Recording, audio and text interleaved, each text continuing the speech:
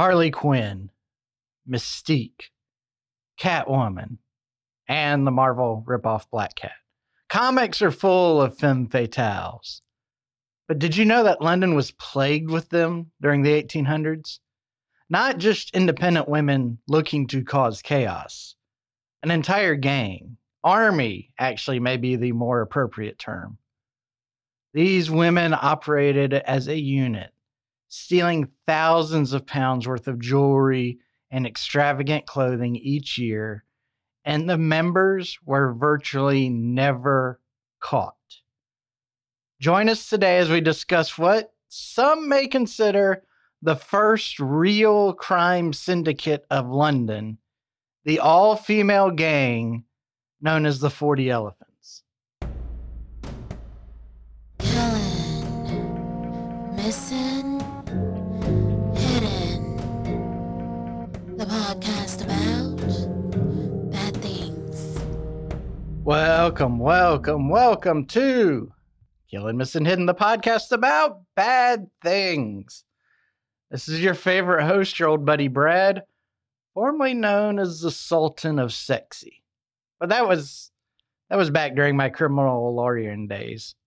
Now I try to be a bit more humble, stay out of the spotlight. So let's spend the next little bit listening to every word I have to say. Now, here's my pre-show ramble, and I apologize for it. I think it was last week I announced that we had opened up a subscription platform on Ko-Fi. I've shut it down. I know it sounds fickle. It's not meant to be. The problem is I host my podcast on Buzzsprout, and I love them.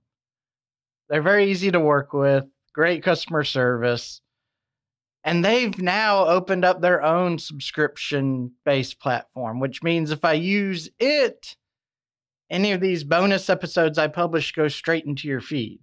Or at least that's how they explained to me that it works. So I've shut down the Ko-Fi. I've opened up a subscription service through Buzzsprout. You can find the link in our Facebook group. I'm sure I'll plaster it all over Instagram, places like that. But it's going to be $5 a month, and basically any bonus episode I release, you're going to get instantly. So it should work out for both of us. Apologize for being, so inconsistent about this. But like I said, I liked Ko-Fi. I liked what they had to offer. I still think it's a good platform. But when Buzzsprout is going to automate everything for me, why would I not use that? So, there we go. I don't have anything else to say before we begin this episode. I'm really excited about this episode. Like, the more I dug into this, the more I just absolutely loved it. I hope you all enjoy it too, particularly the ladies, because this is very much a girl power episode. So let's jump in, okay? So like I said, we're discussing the infamous 40 Elephant Gang. It was also known as the 40 Thieves. Now, this was an all-female crime syndicate that operated in London in the late 1800s. They specialized in property crimes, particularly shoplifting. Now, if you're a real history buff, this may be a little bit confusing because there was actually another gang in New York known as the 40 Thieves that operated in the early 1800s until the American Civil War began in 1865. These ladies mainly went by the name the 40 Elephant Gang, and they took their name from the Elephant and Castle area of central London, which is where they primarily operated. These ladies were so skilled that the gang lasted until the 1950s before police could finally dismantle it. That's at least 100 years. But the problem is we don't truly know when the gang formed because they were so good at keeping secrets. The first recorded news activity was in 1873. But female shoplifters had been operating seemingly independently for years before, according to police arrest records. And there's some researchers who make the argument that this gang really came into fruition in the late 1700s. Now, as the years went on, the size of the gang fluctuated. At its peak, it supposedly had just north of 70 members. Now, this group formed because of the lack of opportunities for women during this time. If a woman wanted to make their own way, if they wanted to have their own money, they had to pursue careers in various forms of servitude. They had to be a maid or a waitress or a prostitute. And, those women that had fallen in with the gangs that men ran often weren't respected, and they were kind of expected to perform those same servitude roles. They rarely rose in rank, and they almost always received a much, much smaller cut of the loot than their male peers. So, frustrated with this glass ceiling and glass walls that kind of dictated their entire lives, the women that joined the 40 Elephant Gang were the sort that were like, I'm striking out on my own, and I'm going to raise some heck. Now, the 40 Elephants took advantage of fashion trends at the time and customer service trends as they rose to power. They first of all, as far as fashion trends, they would wear coats and bloomers and skirts and carry around muffs and cummerbunds and all that mess that women wore during this period. But they would modify it. There would be hidden pockets and other secret compartments kind of built into their clothing. They even went so far in some operations as to build false arms. So it would look like a hand is coming through a coat and maybe resting in a muff, but really that would just be a prosthetic limb. Their real hand would be underneath the coat, free to grab whatever items they could off the shelves. So when it came to how businesses operate at this time, it was considered rude for a shopkeep to follow a woman around the store. If a woman had any questions about a product or an item, they would come to the clerk and ask them. The clerk would make sure to kind of give women privacy as they shopped, which just provided a wonderful opportunity and ample opportunities for these women to shoplift expensive clothing and other merchandise with really very little risk.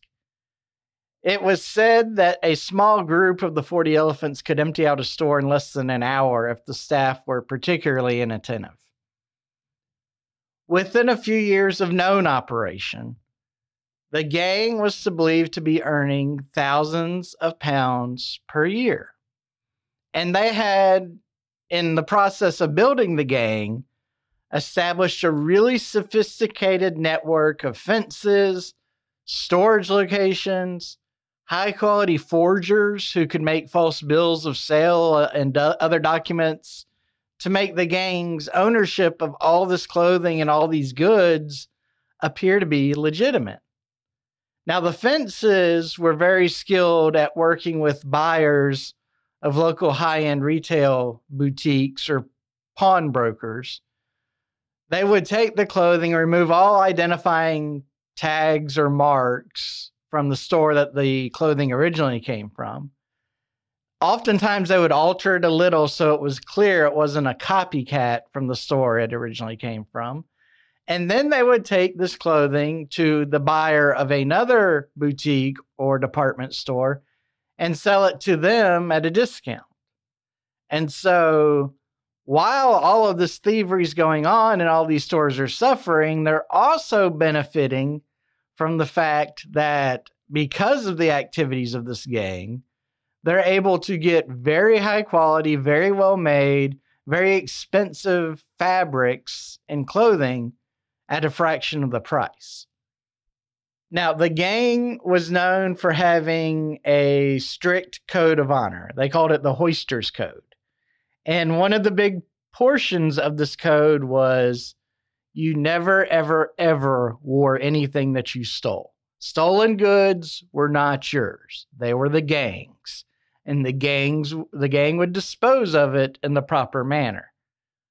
You also, if you were sent on a job, if you were told, hey, Friday, you're going to be part of this team that's going to hit this store, Thursday, you are forbidden from drinking. And more than anything, snitches got stitches. That was something that was strongly ingrained into the culture of this gang. You never, ever, ever rat. And as long as you don't rat, we are all safe. Now, when I say that these ladies were moving thousands of pounds of merchandise per year, that was not as a gang, okay? That was per member of the gang. They became rich enough off of their activities that, during the 20s and 30s, they were living as modern day movie stars, or at least that lifestyle. According to people smarter than me, just taking 5,000 pounds in the 1880s would be the same as having about 477,000 pounds today.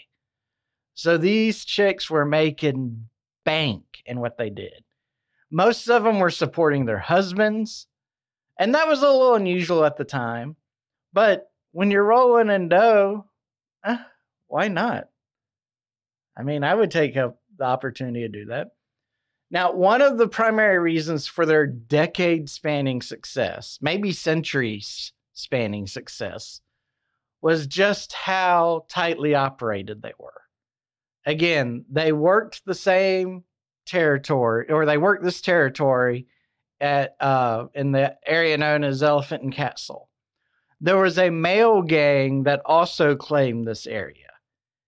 And the women, the 40 Elephants, decided that they were going to work with the men. Of course, the women could outsmart and outcharm the men.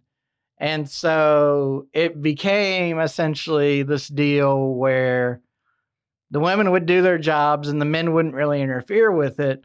But the women had this army of males, this male gang at their back should they ever need them, should they ever get into real trouble, which they rarely did.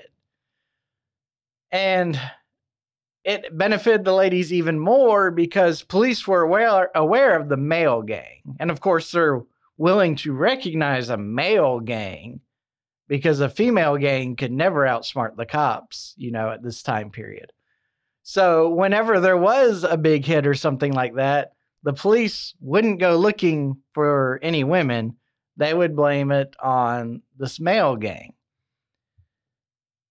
So they just, because of their relationship and their diplomacy, working with this other gang in the same territory, kind of gave them another cloak they could hide behind. So not only were they super sneaky, they had a shield that prevented anyone from seeing what they were doing. Or, because of sexism and believing that women were inferior, nobody could see what they were doing. Now, despite how careful and well organized the 40 Elephants were, it really was just a matter of time before the retailers had to admit that they were being bamboozled by this gang of female shoplifters. And so that kind of put the 40 Elephants in a bit of a bind. They, of course, still loved their money and didn't want to give up the lifestyle they had built. So they decided to kind of expand their operations again. They went outside their comfort zone.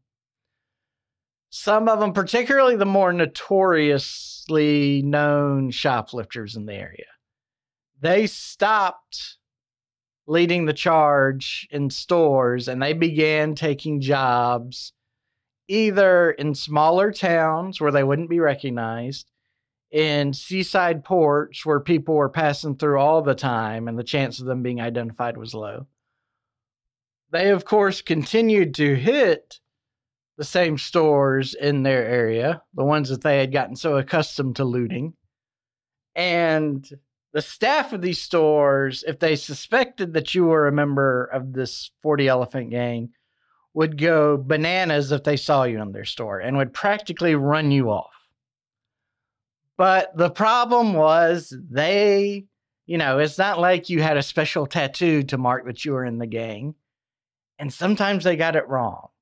And sometimes they would chase off an actual legitimate customer, maybe a wealthy woman whose husband has connections in government or the police or other powerful institutions.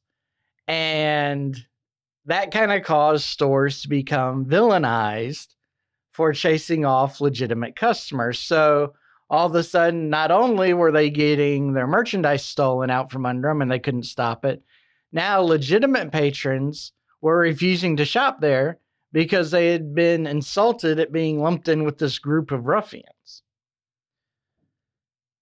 Now, this did hurt the profits of the gang. And so even though they've increased their territory, and even though they've tried to, circulate some new blood in so they're not as recognizable, they had to adopt new tactics.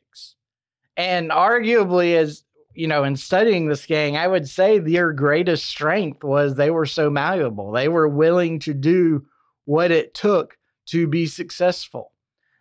They actually were considered the first London gang to begin investing in cars as part of their criminal activity.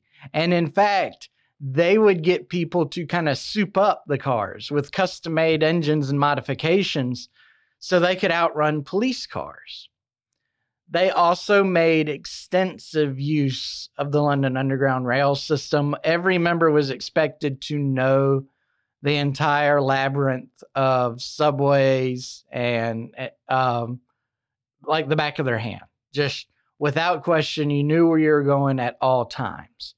And so they developed this really complicated scheme, but a very effective scheme whenever a member felt like they were being chased or tailed by a copper. They had invested in luggage, and they would put their stolen goods in one of these suitcases. And what they had wisely done is they had bought a ton of suitcases that were identical looking. Not only that, they made sure to buy what were the most popular styles. So even if it wasn't a suitcase they owned, it would be another traveler's suitcase could look identical to theirs. And so they would, as they felt the heat coming down on them, they would go into the underground where the subways were, and they would drop their suitcase off in a designated area, and lo and behold, there would be an identical one just sitting there waiting for them. And so they would pick up this other one.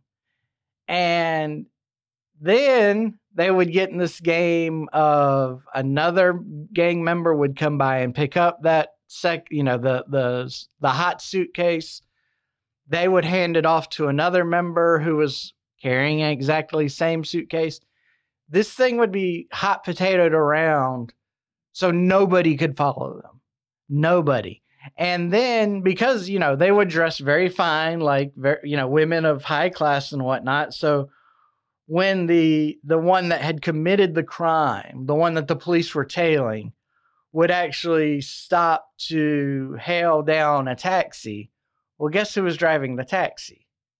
It was their, fraternity, their fellow fraternity brothers there. And so they would take the suitcase and put it in the car. And if for whatever reason, the 40 Elephant member hadn't been able to dump the goods, she had a special signal she could give to the taxi driver or the porter. Some of these train stations had porters that would load up your gear. And they would have a suitcase, and they could make a last second swap. They were so effective at this that there's no record of police ever catching them with stolen goods in hand in these suitcases. It's unreal. And I mean, it was difficult for me to follow their strategy when it came to the handoffs and things like that. I mean, it's literally something from a heist movie. And we're talking about this happening in the 70s, 1880s, whenever. Now, like I said, members were almost never arrested. The few times they got caught, is usually when they tried to cash in on a crime of opportunity. For example, there was a girl by the name of Maggie Hughes who was sent to scout a jewelry store for a hit they were going to make later. But while she was there, the clerk who was on duty was cleaning the merchandise. And he pulled out a tray of 37 diamond rings, set it down on the counter, and realized he needed a clean rag, and went into the back. And so she saw 37 diamond rings left unguarded. And she knew she couldn't pass up this opportunity. So she grabbed the tray and she stealthily made an exit from the store. The clerk never heard her, never realized anything funky was going on whatsoever. But as she exited the store and was backing away, she literally backed into a cop who was there in front of the store, but had his back to the action. And had she not done that, she probably would have gotten away with it. But there she was caught red-handed. Now, when situations like this did occur, the legal system kind of protected them, which is fascinating. They rarely put themselves in a situation where they would face a sentence of more than a year. Shoplifting was considered a very, very low priority crime in the criminal justice system at this time. And, the police really weren't interested, even when the 40 Elephants were really kind of like a thing, a celebrity group almost. The police weren't interested in throwing the book at the girl that was caught. They wanted the leadership. And of course, that never happened because, again, of the rule, you don't snitch. You never, ever snitch. In fact, to further protect the members of the group and whatnot, every member had to come up with multiple fake identities. Not just a name, but entire backstories. I mean, it was like they were writing a novel. And it would be enough information that police would believe that these were real people. And so they would let the girl go for cooperating. They would go chase down this false persona. And it wasn't until they had gone through multiple contacts and hit up multiple locations that they realized they were chasing a ghost. I mean, the operations they pulled off were just a thing of beauty. Now, 1910 is a big year in the history of this gang. After weeks and possibly months of really skilled detective work by the London police and constant surveillance on known members of the gang, the police found what was thought to be one of the largest storehouses the gang kept. So they had a real opportunity to absolutely cripple the gang financially. So once they were comfortable that they had the right spot, there was no problems, they weren't going to run into any muscle, they kind of formed a raid team, a SWAT team, I guess, in today's terms, and just, kicked in the door, ran into the warehouse, weapons drawn and all this. And the only people that were there were an old man and woman, a couple who claimed that they lived there and they worked there. The man kind of did the manual labor and the woman kept the books. And of course, the police knew that there would be some scheme here because it's the 40 Elephants. So they didn't, think anything about this older couple living there. They didn't let that appearance throw them off. They instantly went to the woman and said, okay, you're the bookkeeper, give us your books. They went through the ledgers and were shocked to see that every single item in the building was properly accounted for. Now, the ledgers, of course, were absolutely false. But the woman, and her name is Ada McDonald, did such a good job in forging not only the ledgers, but documents to support the entries in the ledgers, that the police investigators couldn't find a single flaw. They could not point to one item and say, you don't have proof of ownership of this. This was clearly stolen. But regardless, they had spent so much time and money and resources on this case that they insisted this couple be tried for stealing all these goods. There's probably one estimate I saw said there's around 50,000 pounds of goods in today's money inside this warehouse. And so they take these people to trial, and the jury acquitted them. They said they told the prosecutor afterwards, y'all didn't produce a single bit of evidence to suggest that anything in that warehouse was stolen. And so because Ada had these amazing bookkeeping and forgery skills, she saved the gang 50,000 pounds of money. It's so impressive. All right, now, World War I came, and the gang saw this as an opportunity to expand operations into new fields of crime. They were particularly interested in burglary, blackmail, and forgery. They would use the skills they already had to get jobs as maids in the wealthiest of households. And what they would do is they would forge letters of recommendation from very, very well-known or reputable members of society, most of whom were off at war. But they would have the proper seal and everything. It was clearly a letter from that person. And so the homeowner would see this and would accept the recommendation on its face. And so what they would do is they would try to get hired in bulk. They would do the song and dance for my sister or my aunt or whoever needs a job too.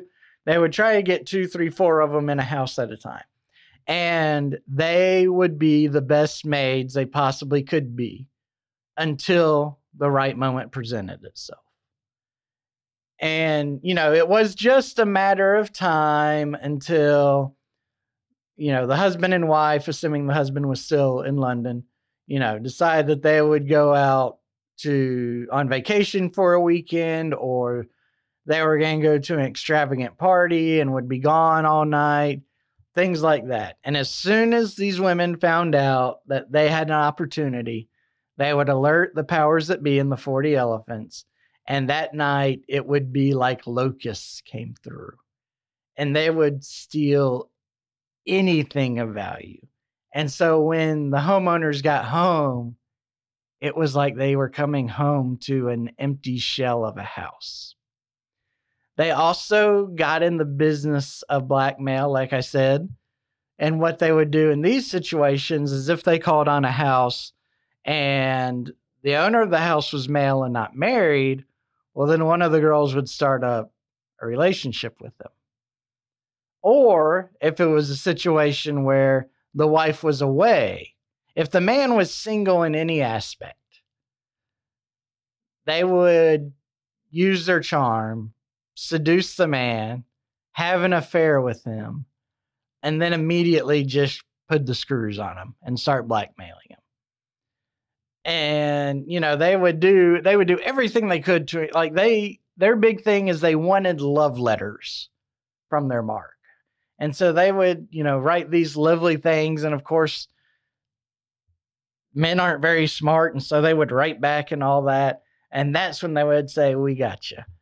And, once they had the man confessing to engaging in carnal activities on paper with his signature, they would confront him and say, boy, your wife would hate to see this letter, wouldn't she? Or, I bet the president of the bank you work at sure wouldn't want to employ you as a vice president when you're off doing these sorts of stupid things. And so they would threaten the relationship or the man's reputation or both, and just be able to extort huge sums of money, oftentimes over the course of months, just from simple blackmail. Now, as World War II ended and we entered the 1920s and all that, the flapper lifestyle became kind of the pinnacle of society. And the women of the gang began copying this Gatsby lifestyle. They threw these massive parties that they would pay for. They would rack up huge bar tabs. They spent lavishly wherever they went and just became pseudo celebrities. I mean, they were kind of the influencers of their time. Of course, they wanted to keep making the money they had worked so hard to steal, but they wanted to use that wealth too. They didn't just want to sit on it. They wanted to have fun with it. Then, like I said earlier, as time moved forward and movie stars became a big deal across the Atlantic in the United States, they decided they wanted to copy that lifestyle too. These were the it girls of London during the 20s and 30s and 40s, okay? Whatever was popular in the world, they were going to be at the forefront of it too. They were going to bring it to London. This group could not have survived all of this without this really strict military-style discipline, and it never changed. The group was run by a person who was named the Queen, and she was the unquestioned head of the gang. You know, if she said jump, everybody jumped. It didn't matter. And it was her job, her primary responsibility to keep the gang safe. So in a way, you know, it's the head that wears the crown is heavy, or whatever that saying is. I know it's not that, and I just butchered it and made myself sound stupid, but we're used to that. Like, while her girls were out throwing these parties and getting drunk and having fun and yada, yada, yada, she wasn't. She was focused on what's going to be our next job. How are we going to do it? Who's going to do it? How are we, what are going to be our specific plans of our heist? What weaknesses do we have in the organization? What do I need to do to make sure we've got lawyers available should we need them? Things like that. So, like, one of the most well-known and popular queens to ever rule over the 40 Elephants was a woman named Alice Diamond, also known as Diamond Annie. Now, she was a big woman. I mean Amazonian type big. That's what she was often described as. Very big, very strong. She had grown up on a farm, so she from childbirth, from adolescence on, just had developed a lot of core strength. And she stood at a height of about 5'9", 5'10", and this is a time when men averaged 5'6" in height. So she really, not only was she broad-shouldered and muscular and all that, she was taller than most of the people she dealt with. She also, and I thought this was really cool, from her earnings over the years as she was climbing the ranks, she would buy these special diamond rings. And she wore one on every finger. So she had 8 of them. And while many people thought it was just this opulent display of her wealth, she actually had them made in a very specific way, such that they operated as a makeshift but very expensive pair of brass knuckles. And she was infamous in the criminal world for being able to knock a man out with a single punch, often breaking their jaw in the process. So yeah, just like any other successful gang, violence was a part of the lifestyle. Other gangs saw how much money the 40 Elephants were making, and they wanted to get a cut of it. So they would try to move in on the elephants' territory, but you didn't do that. The elephants protected their territory, and they protected it aggressively. If you were ever caught, if you were man or woman, if you were ever caught by a gang member stealing in their territory, you were expected to pay a tribute from what you had stolen to be allowed to work in the area. They would come to you and say, you want to steal, that's fine, but you're going to give us a cut of everything. Now, if you refuse to do so, there would be trouble. You would more than likely end up being kidnapped one day, taken to some little hole in the ground, and just have the crap kicked out of you. And you would wake up the next day and they'd beat you again, and they'd beat you again. And they would do this until either you said you were done stealing or you agreed to pay the tribute. They were vicious about protecting their territory. And if you wouldn't break, then they would go after your spouse and your children and administer the same punishment to them. They were sending their message. Murder was not off the table. Now, it was a tool of last resort, but if they had to slit your throat to get you out of there, so be it.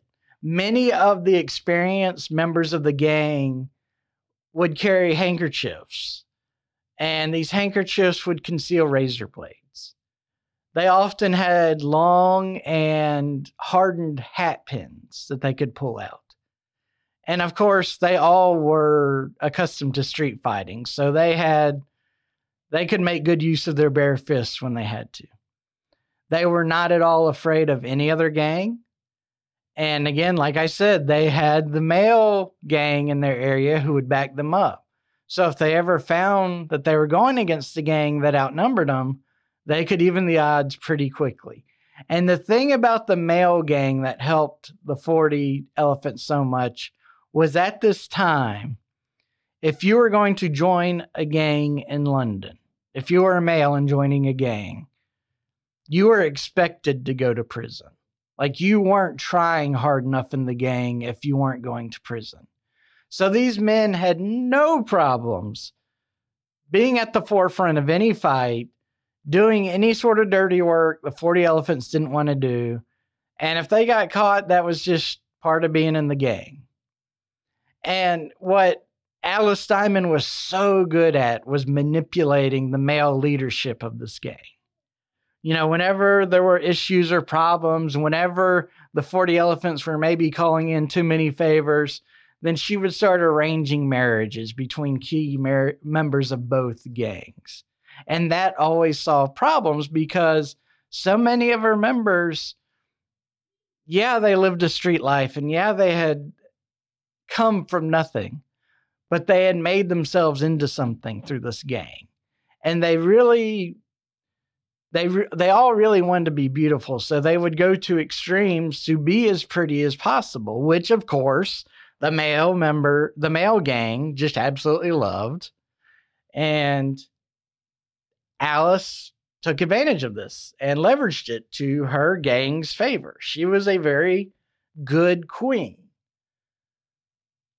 Except she had pride. And as Marcellus Wallace taught us in Pulp Fiction, pride will mess with you. Pride will be your downfall.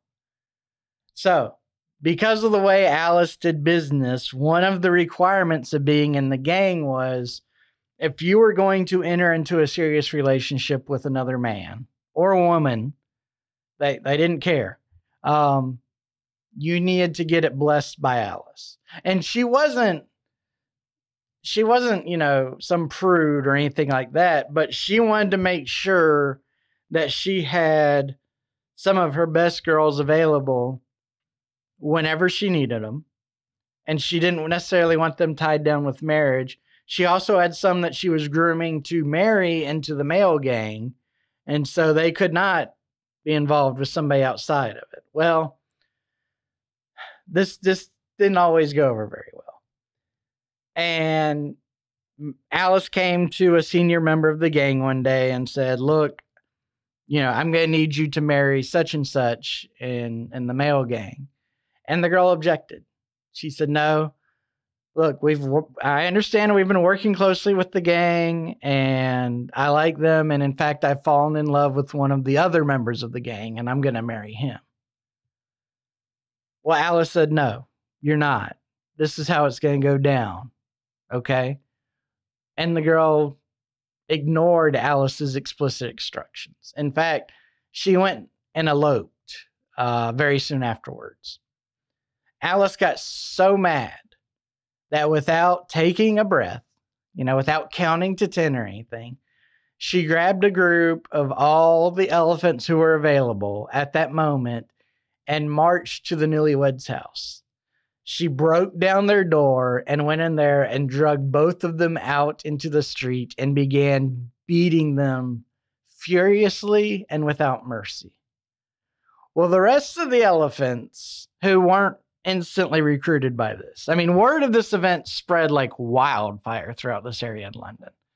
And so the elephants who weren't asked to participate heard about this and didn't understand what was going on. Meanwhile, the men's gang heard about this and basically said, what is this woman doing? So they both show up to break up the fight. And then it just became this melee. I mean, everybody was fighting everybody. It ended up being known in the press as the Lambeth riots or the Battle of Lambeth. And it caused, a lot of injuries. It caused a lot of police to break it up. Lots of property was destroyed. But most importantly, it caused a really deep division in the 40 Elephants. A lot of the women were really sick of this idea that they couldn't have their personal lives separate from the gang lives. And so, Alice was arrested for inciting a riot, and the Elephants used this opportunity to expel her from office and appointed a new leader, a new queen. Her name was Lillian Kendall. Now, sadly, Lillian was not as good at her job as Alice was. And in case you're curious, Alice, actually, when she was kind of kicked out of the gang, she went off and started a brothel and became a very successful brothel owner. Now, while all this is going on, this moment is arguably the downfall of the gang. Again, once the 1950s came around, they vanished. But for these last few decades, the newspapers loved the 40 Elephants. They were romantic heroes. And we're talking not just in London, but throughout all of Britain, throughout a lot of the English-speaking world in Europe, and of course in the US too. Stories would run all the time about their antics and escapades. And the police actually went to the publishers of newspapers and say, please stop publishing these stories. You're making these women seem like they're engaging in ventures from a comic book. We can't have this. And it was causing residents to actively hide the gang members or conceal their activities. And people would be so excited to say, oh yeah, I helped out the 40 Elephants today. But of course, the press wouldn't stop doing it. They actually, the press went so far as to deem them as the aristocrats of crime in London. So that's the tale of the 40 Elephants, and I love it. It's one of history's greatest crime organizations that we never seem to hear about. I mean, I had never heard about them until I just stumbled into an article talking about some sort of how gangs operated in London during the 1800s, and it was almost a footnote that the 40 Elephants were mentioned. And to me, it just makes it so much cooler that this was a gang of women doing all this. I mean, in a time when basically women existed just to make babies and clean up messes, to have them, stealing the show and performing all these daring acts of burglary and whatnot. It's so cool. And I find it kind of sad that, this amazing organization ended up dying with such a whimper, that just kind of faded away. That I guess they just couldn't, modern police work probably was advancing more quickly than they could adapt to it. And eventually folks started squealing and whatnot, and that's how it went down. But,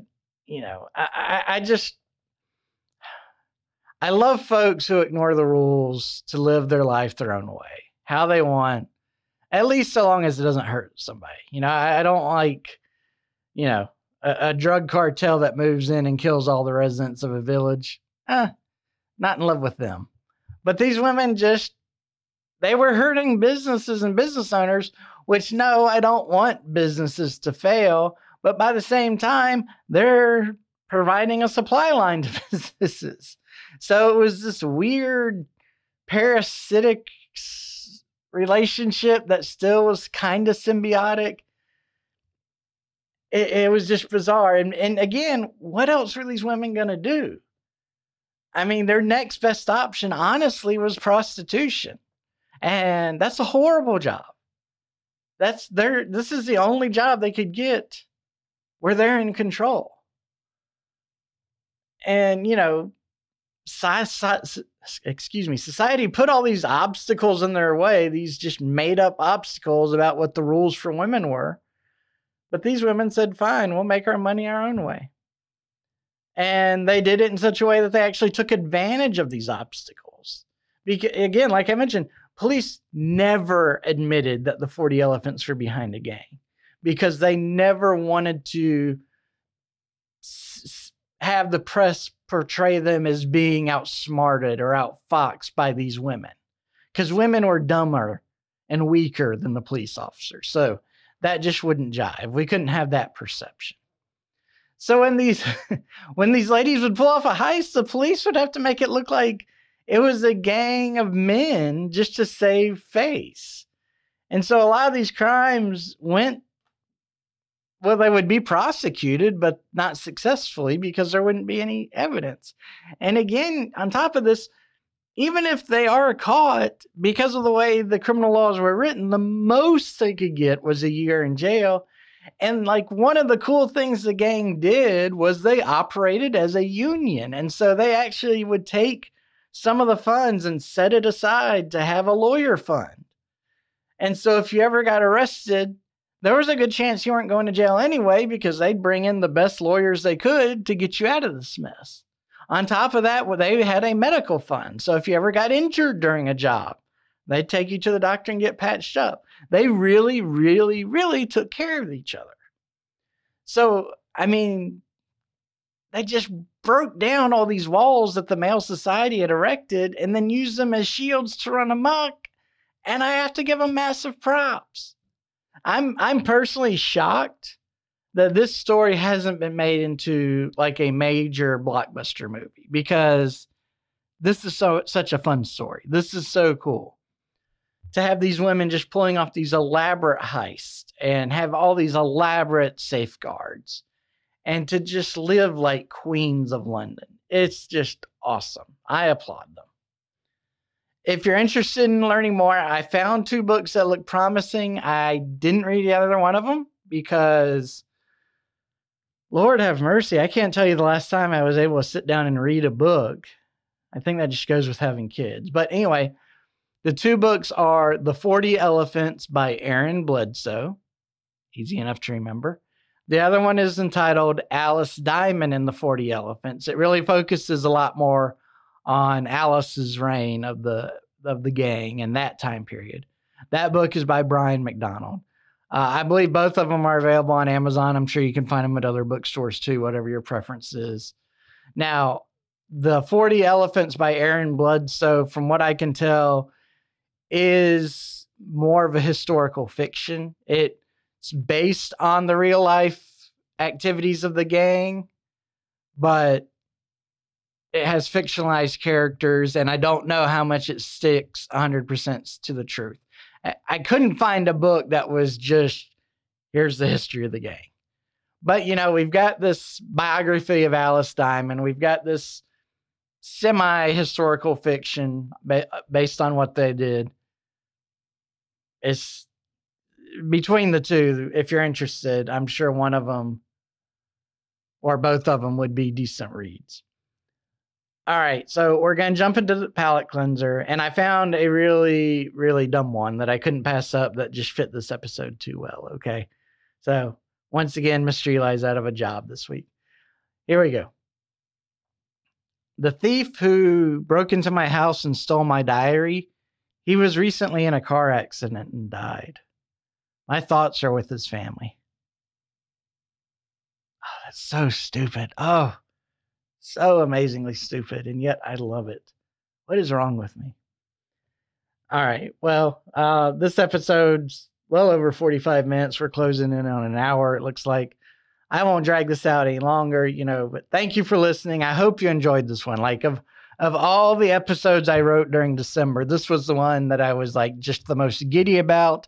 I've already told my friends about it, so they're not going to listen to this episode. But, you know, please share it with your friends. I mean, of all the episodes I've done recently, this is the one I would hold up and say, you got to check this one out. I hope you agree. I hope I'm not just standing here on an island and all of y'all are like, yeah, Brad, I'm glad you're excited. We're going to go on to better things. You know, but again, I don't know if y'all saw on social media, got the stats from Buzzsprout about what all we did last year, and it was just amazing, like 170 plus thousand downloads, and we were heard in over 100 countries. And that's all because of y'all, because y'all are amazing. And you really, I mean, again, I'm just a dude that sits here by myself. You know, I don't really have any help. I do the writing, I do the editing, I do the talking. I do all the research. I do the marketing. And you know, it's y'all that have made me grow, because I don't know how to make me grow. So thank y'all for that. Again, I'll point you back to our newest subscription service, through Buzzsprout. There's links everywhere. They don't give me a nice, clean, easy link that I can just read over the air, which sucks. But if y'all will check that out, it's $5 to join. Any bonus episode we receive. Again, my understanding is it goes straight into your feed, whether you use Apple Podcast or whatever. If I'm wrong about that, someone please correct me, because this is brand new. They just released it within the past week, and I jumped on it. And we've already had some subscribers to it. In fact, I should probably do a shout out, shouldn't I? I'm doing quite the terrible job here on my own begging for money, I guess you would call it. But Grant R and Alec S are our first two subscribers here through our new Buzzsprout platform. Very excited, very honored. So yeah, check it out. I'm actually going to try to release another episode. It may come out before this one even. Because I found a really weird story that I just have to share with y'all. It's a short one, but it's a good one. Okay. See, I saved my rambling for the end. Y'all should appreciate that. You don't have to wait 20 minutes. And, you know, the rambling's not about my kids or anything, you know, that nobody cares about. I say that jokingly. I love my kids. Y'all know that. But anyway, thank y'all for everything you do. Y'all really, I mean, I would have given this up a long time ago if it wasn't for how supportive and how awesome y'all are. You really make me feel like people enjoy this podcast, and that's so cool. So anyway, love you guys. I hope you all have an amazing week. Until we talk again, this is Brad out. You survived another episode of Killing, Missing, Hidden, the podcast about bad things. Join us next time for another true and thrilling story.